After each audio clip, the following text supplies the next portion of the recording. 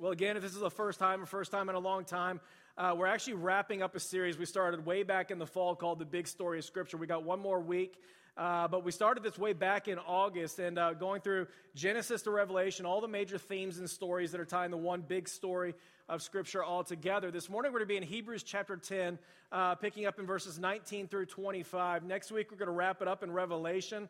I'm going to try to do Revelation in 1 week, which is like preacher's suicide. So, but anyway, we're going to give that a shot, and everybody will be disappointed afterwards. But we're going to do that anyway. So Hebrews chapter 10, verses 19 through 25. We're going to be talking about God's design for the church quite a bit this morning. A number of years ago, I had a pretty funny conversation with a guy that I knew back in the day. We'd gone to church together. I was a minister at the church, and he was in my ministry. And so we knew each other a little bit. We were acquaintances at the time. And we happened to run into him out at a restaurant out in West Village. We were eating one night. And I ran up to him, and just for the sake of the story, I'm going to say his name is John. But I was like, John, it's good to see you, buddy. I was like, long time no see, man. And by the way, when a pastor comes, if you see me like outside of the church and I'm like, hey, long time no see, like that's not a guilt trip, okay? Like I feel like I just need to throw that out there. I'm not guilting you. It's not like, hey, what's up with your church attendance and stuff like that. It's just like it's good to see you. You know, that's like what you say to normal people and stuff. But anyway, and so I see him out there. I'm like, long time no see. I hope you're doing good, buddy. How are you doing? And immediately he starts freaking out. He starts kind of thinking I'm doing the guilt trip pastor thing. And he starts coming up with all these excuses. He's like, yeah, things are going really, really good. It's good to see you, Pastor Aaron. I'm like, I'm Aaron. You can call me Aaron. And he's like, good to see you, Pastor Aaron and stuff. You know, me and Jesus are really, really good. I was like, oh, okay, that's great. I'm glad that's. He's like, we're really, really good. He's like, yeah, I haven't been around church in a long time and stuff, but you know, we're hanging. We're doing a really good job. You know, you don't have to go to church to be saved. You know that, right? You don't have to go to church to be saved. And he goes, in fact, the Bible even says where 2 or 3 are gathered together in my name, there I am in their midst. Do you know that? And I was like, I've heard that one before.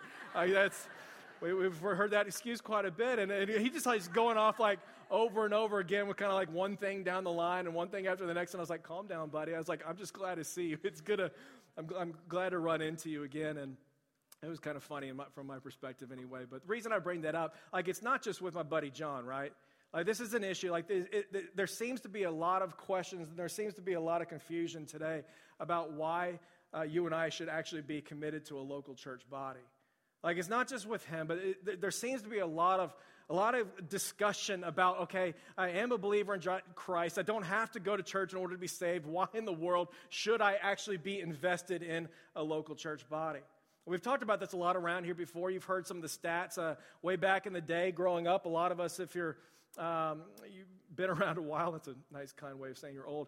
But if you've been around for a little while, you remember like the normal committed church member, you could count on them attending church for about 48 out of 52 weeks out of the year. Like today, you've heard some of the statistics and stuff, but today a committed church member is attending church between 28 and 34 times out of the year. It's an enormous dip. 48, if you can do the math there, and it's an enormous dip. There's a lot of different reasons for this too, right? And here's a few of them. These are taken from an article called Why I Don't Go to Church, which I thought was pretty relevant. The church is full of hypocrisy. I want nothing to do with hypocrites, right? You hear this one all the time. Well, we've talked about this a number of times in the church. The church is irrelevant. I don't get much out of it anymore, so what's the point of even going, right? The church is about me and helping me have a better life. Everything I need I can find online. I think this is a huge one today. Everything that I need to grow, I can actually find online. I can listen to TED Talks. Sermons are online. Books, lectures, Bible studies. So why in the world should I get up and go to a physical church anymore? One person wrote in and said, the church is people. It's not a building. Amen, right?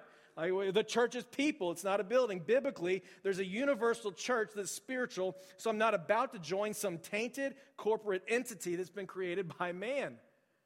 Right? Have you heard any of these things before? And I could keep going, and I could talk about like a lot of these different kinds of responses that we hear all the time, but it just seems like collectively that we're missing some really important foundational truths about what our gathering is actually supposed to be like and why he's even put us together in the first place. And it's exactly what our passage is going to help us with this morning. So again, if you have your Bibles, again, Hebrews chapter 10, verses 19 through 25 is where we're going to be. Again, first time in a long time, I want to catch us up a little bit of where we are in the big story. From beginning to end, we are seeing the exact same God. I want to make that disclaimer. Not one God in the Old Testament, one God in the New Testament, one God eternally existing in 3 distinct persons, the Father, the Son, and the Holy Spirit. We're also seeing the exact same mission play out really from the beginning all the way to the end. From Genesis chapter 3, when sin enters into the world, God brings in his mission of bringing healing and redemption to the entire world, and he's doing it largely through his covenant people. So under the Old Testament, you're seeing that play out through the nation of Israel. And under the New Testament, he is doing it largely by the power of his Holy Spirit working in and through his church. Men and women who have been saved by the grace of the Lord Jesus Christ and are now filled with his Holy Spirit. And so we've been talking about it for the past few weeks, but when you see the church begin and when you see the church come on the scene, it just erupts on the scene, right? And it's doing this in the middle of this context. It's full of opposition and persecution and all kinds of difficulty. A couple weeks ago, we talked about it in Acts chapter 8, but the Apostle Paul, who ends up writing nearly half the New Testament, he's actually Saul in Acts chapter 8, and he launches this massive persecution against the church. And it says that he's just going around and he's throwing believers into prison, and he's trying to stamp out the burning flame of the gospel going out to the ends of the earth. And it's just major opposition and persecution. And it just seems like no matter what they try to do to oppose it, the church just continues to spread out, continues to preach the gospel, continues to make disciples, and the Lord just keeps adding to the number daily those who are being saved. And the point is, it's all happening in the middle of an incredible amount of opposition and persecution to everything that's going on. And that brings us to the context of Hebrews this morning. Hebrews is actually written in the late 60s, which means that there's about 35 years of the Holy Spirit being here now and enlivening his church body and going and spreading all around the world. There's missionary movements, there's church planting movements, and we got about 35 years of the Holy Spirit working in and through his church to build up his church for the promotion of his glory and his fame. Now, the author of the book of Hebrews isn't known. A lot of people thought it was the Apostle Paul. Some people think it may be Barnabas. Some people think it might be Apollos or even Priscilla. We don't exactly know who the author is, but the audience is a believing first century Jew who's having a really, really hard time holding on to their new faith in the middle of incredible opposition and persecution. And so the message that you're going to see all throughout Hebrews is every step of the way, really every single chapter, he's going to be saying, press on in the faith. You first century believing Jew who's struggling to hold on to their faith in the middle of opposition, even though you're a minority in this world that you're living in, press on in the faith because in every possible way, Jesus is better than whatever you're tempted to go back to under the old covenant rule, right? That's his entire message. So chapter 1, it's Jesus is better than the prophets. I know you love the prophets, but Jesus is better than the prophets because the prophets came and they gave a message from God, but Jesus actually was a son of God. Jesus is better than the angels because angels came and gave messages. They came to give good news, but Jesus actually was the good news they came to bring, right? Jesus is better than Moses and the law. That's going to be chapters 3 and 4 because he actually was the fulfillment of the law. Everything that Moses led to, everything that the law pointed to, it was leading to the day that God would send his son, Jesus Christ, to live the life we could not live and die the death we were supposed to die as a penalty for our sin. It's all pointing to him. He's a better high priest. He's one according to the order of Melchizedek, which is a really, really weird reference here, but if you're reading through Hebrews, it's an important one. Melchizedek was a high priest who was eternal, and he was also a king at the exact same time. And it's exactly who Jesus is. He's not just a ruling king, but he is a king who rules eternally by mediating for his people. Chapters 8 through 10, Jesus is the better sacrifice. He's not like a sacrifice from the blood of goats and rams and things of that nature. His sacrifice was sufficient to cover all of our sins once and for all. And so from beginning to end, this entire message throughout the book of Hebrews is no matter what you do, press on in the faith, keep going in the faith, press on in the faith because in every possible way, Jesus is better. And so I want to pick it up here in chapter 10, verse 19. We've just seen 10 chapters of beautiful theology about who Jesus is, everything that he came to do. And now the author of Hebrews is going to be turning the tide a little bit, and he's going to start applying it to our local church gathering and what all this stuff means for us as we gather together as his church. Here's what he says in verse 19. He says, therefore, brethren. Anytime you see that word therefore, circle it, look back, and we're looking back at 10 chapters of theology about who Jesus is, what he came to do. Therefore, brethren, since we have confidence to enter the holy place by the blood of Jesus, by a new and living way which he inaugurated for us through the veil, that is his flesh. It's a lot of churchy words, so what's happening here? Anybody who kind of remember the reference here? It's going to be Matthew chapter 27. Jesus is hanging upon the cross. And here's what it says. He's hanging upon the cross, and it says, when Jesus had cried out again in a loud voice, he gave up his spirit. And at that moment, the veil in the temple, you remember this? The veil in the temple, which separated the holy place from the Holy of Holies. There's a massive 60-foot veil in the temple, 4 inches thick, separated from those things. Once a year, the high priest would go beyond that veil into the Holy of Holies, would make intercession on behalf of the people, offer his sacrifices, and forgiveness would be made for the sins of the people. Okay, it says this. It says, when Jesus had cried out again in a loud voice, he gave up his spirit. And at that moment, that veil that was literally and physically there in that temple, 60 feet high, 4 inches thick, it was torn in two from top to bottom.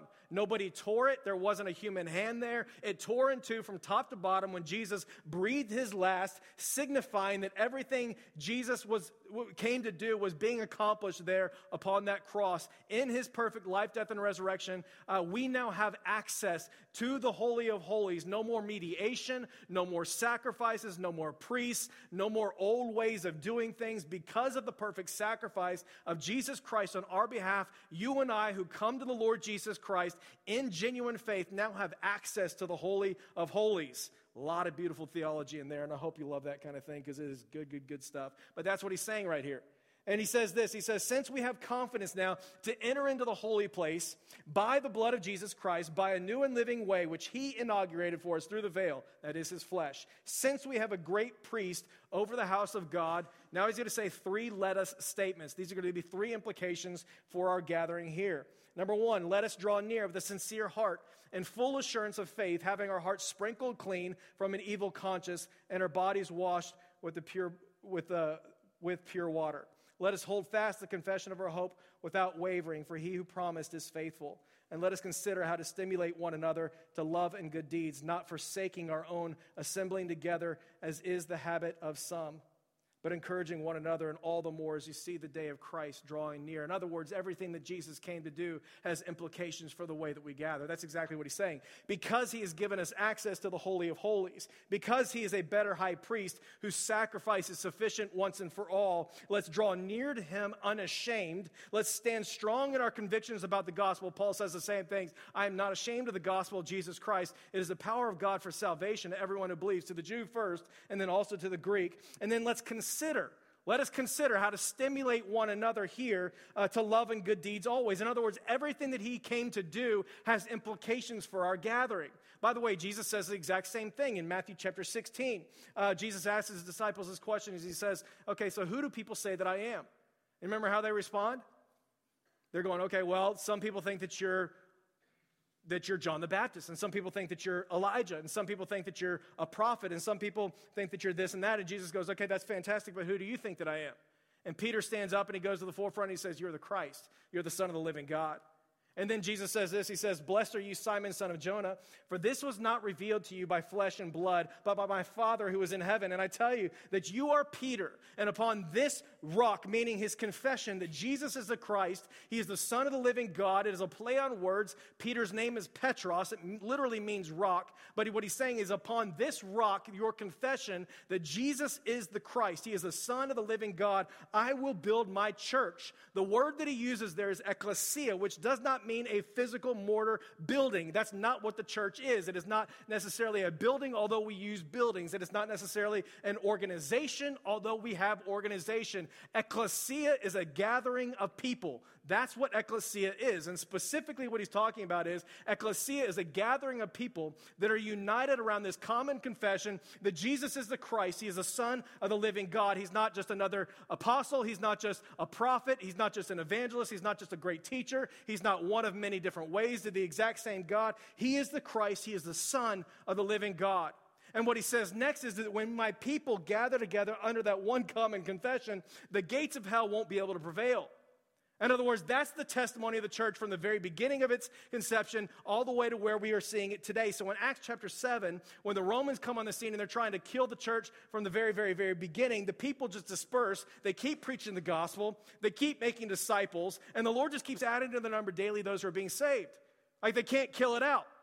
In 300 AD, when the Romans keep going and they actually start burning all the manuscripts of the original Bible that were there at that time, and they start burning Christian families at the stake and making people witness these things in order to discourage their gatherings at the time. Like the church just continues to explode. Constantine actually gets saved as the emperor of Rome and makes Christianity the official religion of the Roman Empire at that time.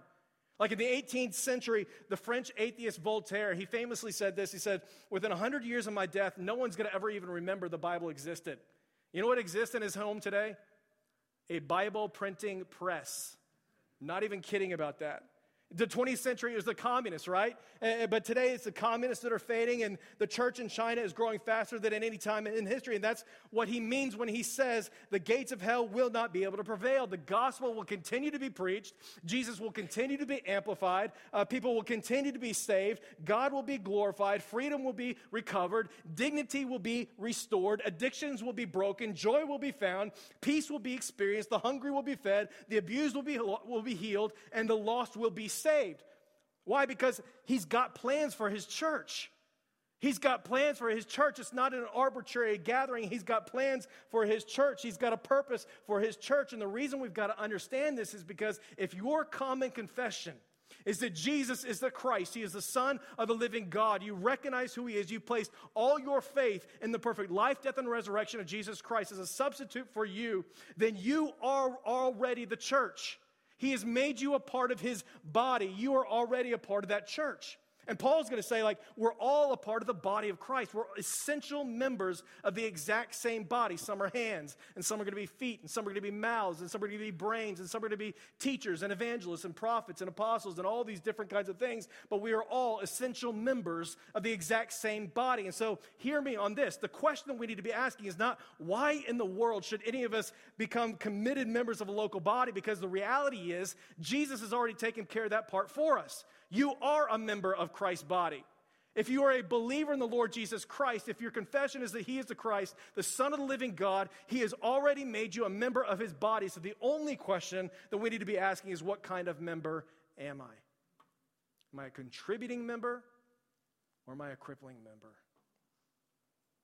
Because what Jesus just said was that his church is moving forward, and when his church moves forward, the gates of hell will not be able to prevail. When the people of God stop playing church, stop debating the value of the church, stop critiquing every little thing about the church, and start being the church that he's called us to be. To that end, in verse 24, the author of Hebrews says, hey, in light of everything that Jesus has done on our behalf, in light of all these different reasons why Jesus is better, in light of everything that he's done, consider one another. In other words, don't just live on an island here.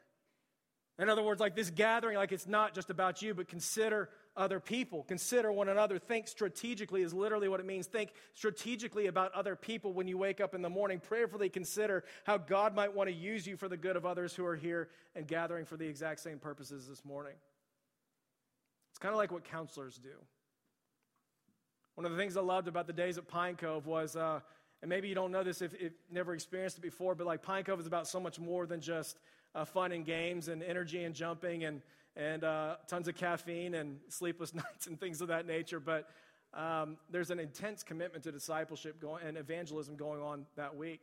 And so it wasn't just about the games and all these different kinds of things, but every single week, if you're a counselor there, you set aside time to meet at least for 1 hour with every single camper that's in your cabin that week. And so Sunday would come, and this is the day that before all the campers would get there at the camp, and we would get our rosters, and I'd see everybody that's going to be in my cabin that week, and we would go back to our cabin on Sunday morning, and we would just take that roster, and we'd pray over every single name on that list. And we say, Lord, I don't know Billy yet, but you brought him to this place, and I pray that it would be for a reason. And we would pray over these people, and we say, Holy Spirit, would you come and do a great work in Billy's life? Would you come and meet him here this week? And then the kids would get there, and they'd unpack their suitcases and all these different things. And inevitably, there would be like a 24-pack of Mountain Dew in there, which is always really gross. But they come and, they finally settle down, and we're going through the program of the week and kind of what everything's going to look like. And I kind of tell them, I'm saying, hey, we're going to have a ton of fun this week, but here's the thing. I want to take an hour to sit and talk with every single one of you. I want to talk through the gospel. I want to hear your story. And so here's the calendar, and here's what I want you to do. I want you to say, okay, Monday at 2 o'clock, I'm going to meet with Billy. Wednesday at 3 o'clock, I'm going to meet with you. And we'd set it up on the calendar, and then that time would come, and I'd meet him at the picnic table, and I'd bring a little notepad with me. And we'd sit down, and I'd be talking with Billy, and he'd just be telling me his story and all these different things, and I'd start taking notes about what God was doing in his life, because I didn't just want to just carelessly go and offer advice. I wanted to listen. I wanted to consider what God was doing in his life, and I wanted to listen, and I wanted to pay attention to the details of what was going on in that life, and I wanted to consider the possibility that God might bring me into this person's life for such a time as this, that this little child might come to understand the saving grace of the Lord Jesus Christ as a result of this incredible week that they're going to have at Pine Cove that particular week. That's what consideration looks like. You're looking at this other person, and you're thinking, God, maybe you have something for them.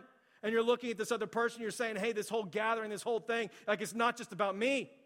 Like this isn't just about me, but I'm considering, God, what do you want to do in Billy's life over here, church? 59 times all throughout the New Testament, we are told to consider one another. It is all throughout the New Testament. A new commandment I give you, that you love one another, be at peace with one another, wash one another's feet, be devoted to one another in brotherly love, honor one another above yourselves, serve one another in love, be patient and bear one another in love. 59 times, church. It does not end, because we were made for one another. Like John Wesley put it like this, he said, the Bible knows nothing of solitary religion. You can look for it, you're just not going to find it. Church, like what would it look like if we woke up on a Sunday morning and we actually were considering other people that were going to be here this morning? Like what if we woke up this morning and beyond the children that were screaming, and beyond the stress of getting breakfast ready, and beyond the stress of maybe an ironing a shirt or not, or whatever else, like beyond these different kinds of things, like what if we woke up and we said, Lord, how would you want to use me today? God, maybe in the middle of this gathering, it's not just about me and my preferences and the things that I want to bring to the table, but God, is there a word? Is there something you would want to use through me to be able to encourage and build up and strengthen your body that I'm going to gather with here this Sunday morning? Can you imagine what a church would look like that did that all the time? Like, can you imagine what a church would look like if their children's ministry, if we didn't think about it like it was daycare or babysitting or something like that, but you actually woke up and you said, you know what, there's going to be a child in that classroom that needs to know that they are unequivocally loved by the God in heaven who created them. And there's a parent unit, maybe single, maybe married. There's going to be a parent somewhere in that crowd that needs an hour or two to get away and to worship the Lord Jesus Christ. God, I'm going to consider these people and say, maybe you want to use me to serve them this morning. Like, can you imagine, honestly? If you woke up and you're like, hey, we did not think about our greeting and hospitality like it was just some kind of superfluous thing, but we actually considered an essential part of the mission of God that communicates to every man, woman, and child who walks into this place that they are not only welcome in this place, but there's a God in heaven who loves them and is eager to meet with them today. I mean, church, that's what we're doing here. Everything that we're doing when we gather, it is for that purpose. It is for the edification of this body, that God may be more glorified in your life. It is that you may grow up in love and good deeds. And that's what he's saying here. Don't just passively see people. When you come and go from this place, think strategically about them. Look around you. Get away from yourself and look outside of yourself and think and consider for a fact that God may have placed you in this body on purpose, to contribute to its building, to contribute to its edification, all for the glory and honor of our risen Lord and Savior, Jesus Christ. That's what he's saying here. He continues in verse 24, and he says, let us consider, even more specifically, let us consider how to stimulate one another to love and good deeds. In other words, like as our consideration, again, that's not an arbitrary consideration. I'm not just thinking of just floating heads in a room or anything like that. I'm actually considering how to stimulate each other to love and good deeds. Literally, that word for stimulate means to spur one another on or to sharply prod you into action. In other words, it's not always comfortable, right? Like that's not a great image to have there. Does anybody own a pair of boots with spurs? Like we're in Texas, so I assume we all do, and I'm just glad that no one's wearing them right now. I look at that picture, like that's not comfortable, right? Like it's not always a great place to be if you're the horse right there, right? But like the point of a spur is to get a horse to move into action even when he doesn't want to move. Like the point of a spur is to get a horse to move when either he's blind to the reality that he needs to move, or he's just stubborn and set in his ways and doesn't want to move. And it's exactly what Hebrews is saying. Sometimes you need a spur to come into your life. And sometimes you need to embrace the spur. Sometimes God may be calling you to go and be a spur, a loving spur, a respectful spur in the life of someone you know and love. Sometimes God may call you to go and be a spur, and sometimes you need to embrace the spurring that God is bringing into your life. God may lead you to have a difficult conversation with someone that you know and love in order to help them move forward to greater love and good deeds. That's what spurs do. Easily one of my greater regrets in life is not being a spur when I knew beyond a shadow of a doubt that God was calling me to spur on one of my best friends who was in a relationship he had no business being in. We all knew it. It wasn't just this isolated thing, and we're kind of looking into the situation going, we know this is dysfunctional. I think he knew it. Our friends knew it. Everybody around there knew the entire thing that was going on. And the truth of the matter is I wanted to keep the peace, and I was scared. Truth of the matter is I knew that I needed to come and say, hey, bro, there's some major red flags that are going on in this relationship. And the truth of the matter is I didn't want to be that person. I was scared that he might hold it against me or whatever. And the fact of the matter is I kind of chickened out. I didn't say it very strongly or anything like that. They ended up getting married about a year into the marriage. The entire thing blows up, and it's just massive, massive hurt and disaster all the way around. On the flip side, like easily one of the best weekends of my life, it was also one of the most painful ones I've ever had to experience. I don't know if you've ever been to a counseling session before, and I didn't really do this until much later on, but those aren't always the most fun to be a part of, are they? We went to this conference early in our seminary days. It was called E-Lead. I think I've shared some of these stories a little bit with you in the past, but it was a conference designed to get into the details of your life, your marriage, and to help speak wisdom and help give you some direction of where God may actually be leading you in the future. And so this wasn't like a conference that you've ever been to. For the months leading up to this conference, I mean, you're doing all kinds of tests with a lot of different counselors. They're calling your spouse, doing extensive interviews with your spouse about you. They're calling your family and best friends, doing extensive interviews about you, your professors, and everybody who knows you best. You're doing a 2-hour phone interview with them on the phone, and they are knowing everything about you. So you show up to this thing, and this isn't an introduction. They know everything that's true about your life at that time. It's kind of scary and intimidating at the same time. It was an incredible weekend. My life changed. It took a new direction as a result of that, but make no mistake, it was incredibly, incredibly uncomfortable. I mean, I'll never forget sitting in the counseling session with one of these guys, and he just starts challenging. And of course, it's after a lot of encouragement. Here's what's good about you. Here's your gifts. Here's the things I want to affirm about you, but here's the blind spots that are there in your life. And I'll never forget, he called me out on it big time. He goes, Aaron, you're one of the more self-sufficient, independent people I've met, which means you're going to always struggle to pray. And prayer is the power behind what you want to do for the rest of your life. And I remember sitting there just listening to this thing. He's like, basically I've just kind of slapped with my own weaknesses right in front of my face. I'm going, wow, that stings. You're so self-sufficient. You're so independent. You don't ask for help very easily. And these are major, major weaknesses that are going to cripple your ministry if nothing changes in your life. And then he starts digging into the depths of my marriage. And he starts talking about this, and he starts talking about that, and all of my weaknesses and the different things that I am bringing to the table that aren't necessarily the most helpful things in the world. Church, like that's not an easy conversation to have. I'll never forget, like we were sitting out in the lobby, one of my best friends at the time, he comes out and he is ticked. He is angry. He's like, that guy told me I was prideful and stubborn. Can you believe that? I was like, yeah, bro. Yeah. Like we can see it in other people, can't we? Like horses need spurs because they're often blind to when they need to move. Like horses need spurs because they don't always see things the way that the rider sees things. Like horses need spurs because sometimes, like the rider wants them to move, and sometimes they're too stubborn to actually get up and move. And church, some of us we're there right now. Like we know exactly what that's like because you're in the middle of that stubbornness or you're in the middle of that blindness, and your marriage may actually be falling apart right in front of your eyes, and for one reason or another, you're still debating whether or not you should reach out to a counselor or a friend or a life group or a pastoral staff or somebody in your life to actually go and get help. And you're sitting there going, okay, well, I don't need any help. And your spouse is telling you otherwise, right? Like they're on the way out the door. Your kids are falling apart, and you're still debating, do I actually need to move? Yeah, it's going to sting. And you might get there and you might realize, hey, you know what? I have something to do with this entire problem. Like this may have to do with me. But here's the reality. Deep down inside of our soul, we know that there's times in our life where we are completely blind to the things we cannot see. You know what it feels like to be wrong? It feels like you're right. right? That's what it feels like. When you're wrong, it feels like you're right. You need someone to come in and speak into the blindness and say, you know what, I know that this may sting and I know that this may hurt, but in love, in the context of respect, because I'm your brother or sister in Christ, I want to come and I want to spur you on to further love and good deeds. And some of us are right there and your marriage is falling apart and you're sitting there going, should I take this next step? And it's not even a question.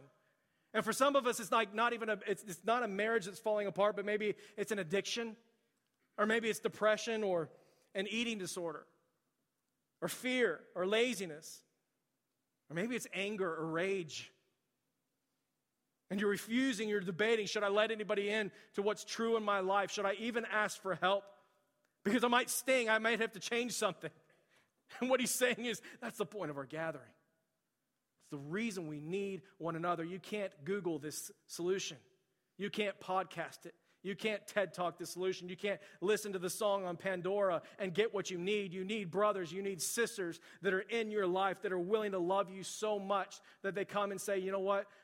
Now's the time I need to spur just a little bit in love, in kindness, in respect, with a desire for your good and the desire for God's glory. I want to come and spur you on to further love and good deeds. And what this is also saying is sometimes that may be exactly what God is wanting to do in your life, and you need to embrace the spurring that's going on in your life. And some of you are also there right now. You know you're in a season of being spurred, and you hate it, and you're being kicked, and you're being prodded, and your pride is just melting in front of your eyes, and you need to say, you know what? There's a purpose in this thing. There's a purpose here. And on the other end of this spurring on is greater love and greater good deeds, all for the glory of his name. Let's consider one another, how to spur each other on to further love and good deeds. He continues to say, not forsaking the assembling together, right? As is the habit of some. In other words, not like anything that we're seeing today, right? Not like what you're seeing today, not forsaking the assembling together. In other words, believers that are saying, you know what, I don't need the church. You know what, it's not perfect. Of course it's not perfect. You're not either. None of us are perfect. There's brokenness. There's dysfunction all around the room. We love each other. We're committed to each other. We're spurring each other on to further love and good deeds. In other words, what he's saying is not forsaking the assembling together, as is the habit of some, but encouraging one another, and all the more as you see the day of Jesus Christ draw near. In other words, it's not just spurring on. It's not just prodding and poking and spurring on. There's a time for spurring and there's a time for cheering. There's a time to come alongside you and step into your shoes and to see exactly what you're going through and cheer you on and say, you can absolutely do this because God is faithful. It's exactly what he models for us, by the way, in verse 22. Verse 22, check this out. Here's how he encourages the church body. He says, in light of everything that God has done for us in the perfect life, death, and resurrection of Jesus Christ, he says, let us draw near with a sincere heart and full assurance of faith, having our hearts sprinkled clean from an evil conscience and our bodies washed with pure water. Church, who's he talking to right there? He's speaking to the person who's running from the Lord in shame, right?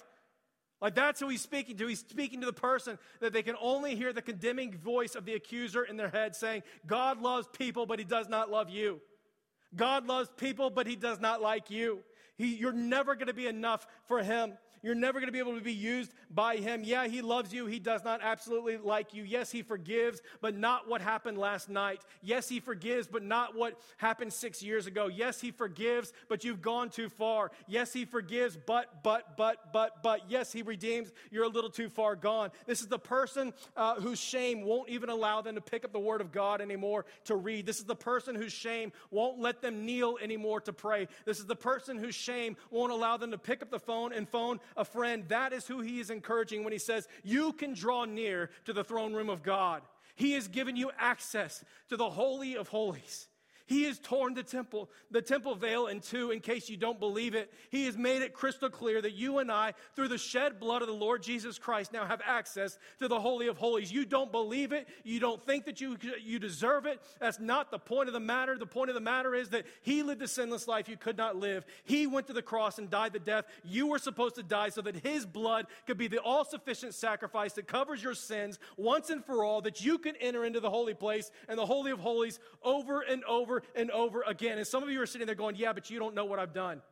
And some of you are sitting there going, you don't know the labels that are on my head, like I'm an adulterer, I'm a liar, I'm an abuser, I'm angry and I'm full of rage all the time. I'm a cheater, I'm an addict, I'm a convict. I'm a high school dropout. I'm a pornographer. I'm a gossip. I'm a slanderer. I'm covetous. I'm greedy and all of these different kinds of things. And you're going, yeah, you don't know who I am. And Paul's going to correct you. And he's going to say, you don't understand because that's who you were. That's who you were, but if you are in Jesus Christ and you have been washed with pure water and completely forgiven, you've been sanctified and called by God who created you holy. You've been set apart and called holy. You have been justified and declared righteous in the name of the Lord Jesus Christ, not because you are righteous, not because you've mastered morality and done things better than anyone else, but because he is righteous. And when you come to him in genuine faith, he gifts you his righteousness. So what the Lord says is true, let no man undo. And some of you do not feel clean, but if you are in Christ, then positionally, he has made you clean. In present tense, he is still making you more and more clean by the indwelling Holy Spirit. As you surrender to him every single day, he is making you more and more clean every single day. And then future tense, one day when Christ returns, you're going to live with him for all of eternity. And in that day, you'll be fully clean as he is fully clean. But until that day comes, if Jesus has called you clean, then I promise you, you can draw near to the throne room of God because you are absolutely clean. And if Jesus has called you beloved, then I promise you, you can rest assured that you are actually beloved by the Father in heaven. And if Jesus has called you child, then you are a child of God. And if Jesus has called you holy, then it may not make any sense to you, but I promise you, you are actually holy. That is what it looks like to encourage the body of Christ. Church, we need each other. You don't get that sitting at home by yourself. You don't get that when you're not in community with other people who can remind you of what's true, when you're running from him in shame and you're sitting there going, you know what, I don't know what's true in my life. I have no business coming to the church. I have no business opening up the Word of God. I have no business being used by him for his purposes and for his glory. You need a brother and sister sitting next to you in a life group that's going to remind you the things that are true. That yes, you were lost and dead in your sins. That's who you were. But in Jesus Christ, there's now no condemnation for those who are in Christ Jesus. For the law of the Spirit of life in Christ has set you free from the law of sin and death. That is encouragement. Anybody need that from time to time? Stepping into someone's shoes. And not just preaching from a mountaintop saying, here's everything that's true, but it's actually stepping into their shoes side by side, shoulder to shoulder, empathizing. In the pit of their despair, in the middle of their tears, in the middle of their dysfunction, in the middle of not knowing up from down, stepping into their pain and saying, I'm with you. And in the middle of this place, I want to help you see the cross. And I want you to understand the grace of the Lord Jesus Christ. And that you're going to be okay at the end of this. I'm thinking of the Julie Hesses in the world who are constantly writing handwritten notes to people in our church body, reminding them that they are absolutely loved by God Almighty. Sending them to our college students that are away for school, sending care packages, reminding them that there's people back home that love them and pray for them. I'm thinking about my mother-in-law who goes above and beyond in her words of affirmation when we come home and we are insecure and we're doubting all kinds of things. She comes with her words and builds us up over and over again. I'm thinking of Randy Hess and his constant meetings. How can I support you? How can I encourage you? I'm thinking of Dawn Moody and her constant praying for our church body and for us individually. I'm thinking of Joyce Sherrod and her hugs. Man, she hugs a lot. And it's awesome. I'm thinking of Sharon Crowder and her emails. I'm thinking of Tim McManus and his handwritten notes. Nobody writes handwritten notes anymore. And Tim actually has perfect cursive. I don't know if you knew that. It's beautiful. That's what he means when he says, let us consider how to encourage one another. Like, it's not arbitrary what we're doing. You can't do it online. We need each other. I'm going to end with this. A number of years ago, recently celebrating my 3-year anniversary here at the church, and I feel like it happened yesterday. I still feel like a rookie all the time, and I was thinking back to the very beginning, but immediately after I began, I hired a buddy of mine to come and help us with get organized and figure out, help me learn a little bit about our church and where we were and where we needed to grow. And so I hired him to hire a team of secret shoppers that would come into the church over a course of a few months. And I was like, I don't want to know who these people are. I don't want to know when they're coming. And no one else around here knew it was going to be taking place, but I want you to come in, go through the entire experience, every bit and facet of our church, and just help us understand, where are we pretty good and where do we need to grow as a church body. And that's pretty fun. That's a pretty fun thing to be a part of. So a few months later, I sit down and I'm grabbing lunch with one of the guys who was a secret shopper. I didn't know him before. And I was like, all right, bro, just lay it on the line. I was like, tell me, what's going on in a church and what are you seeing from a guest perspective, from an outsider's perspective? What were you seeing there? It was a pretty dangerous question to ask. And he goes, honestly, Aaron, he's like, I loved every bit of it. He walked in and he explained the entire day to me. He goes, we parked in the parking lot. We walked in and immediately we saw Ricky and Ray Stroop, and they were smiling at the front door, holding that door open. And we came in, there's another person ready to greet us, and they helped us get over to the kids' ministry that day, and they brought us in, and we got our kids checked into the children's ministry, and we met Dawn Moody, and Dawn was so excited to see us this morning, and she talked us through and made our kids feel so welcome. They walked us down the children's ministry hallway, and they took us into the classroom, and then the people in the classroom, they came and grabbed our kids, and they immediately showed them the toys that they were going to be playing with, and told us a little bit about the story they were going to be sharing that day, and then they kept walking around the children's ministry so we could see the entire thing. And then we came out and we went and got a cup of coffee at the coffee shop, and more people came and met us, and we started talking and developed a good relationship. One couple invited us to come sit inside the church sanctuary. We went and sat with them. And then during the meet and greet time, these other people came and talked with us, and we really developed a good connection with some people that were there. And then we worshiped, and it was authentic worship. It wasn't, we were able to genuinely worship, and we were able to hear the gospel preached and proclaimed. And then when the service was done, those people we talked to earlier, they came back, and they actually invited us to lunch. And they invited us to go to lunch, and we did it. We loved them. We had such a great connection with those people. And then we went and picked up our kids, and the kids were beaming. They met new friends that day, and they actually remembered the lesson that they were taught that day. And we went back, and he goes, honestly, the whole thing was incredible. We're joining the church. And they did. They joined the church.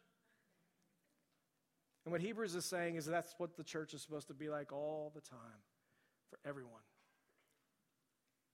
Not just a one-off experience, not just that one home run moment in the life of a church, not just a few people that are faithfully here week in and week out, but the entire body, recognizing what God has done for them in the life, death, and resurrection of Jesus Christ to make them a part of a body for one another, all for the good and glory of his name. That's what the church is supposed to look like all the time for everyone. It considers the other person. It doesn't just wake up going, I wonder what's going to happen for me. I wonder if I'm going to like this. I wonder if I'm going to get this. It wakes up in the morning and says, Lord, is there any way that you might want to use me to encourage someone else here this morning, whether I know them or not? Is there anything you want to do for me that would contribute to the building up of your body that's going to work for the glory and honor of your name this morning? Lord, if you want to use me to spur someone I love on, if you want to use me to spur someone that I respect on in the context of this relationship that we have, in the context of love and grace and kindness, even though it's a difficult conversation to have, God, I want to say yes to that. I want to be used by you for your purposes and for your glory, because that is the point of our gathering. We gather together for the good of one another, that we would move forward in love and good deeds, all for the glory of his name. And what Jesus is saying is that when that church is unified in its confession that Jesus is the Christ, that he is the Son of the living God, then hell will not be able to prevail. It's not a question of whether or not you should commit to a church. You already are a part of the church. The only question is, are you a contributing member or crippling it?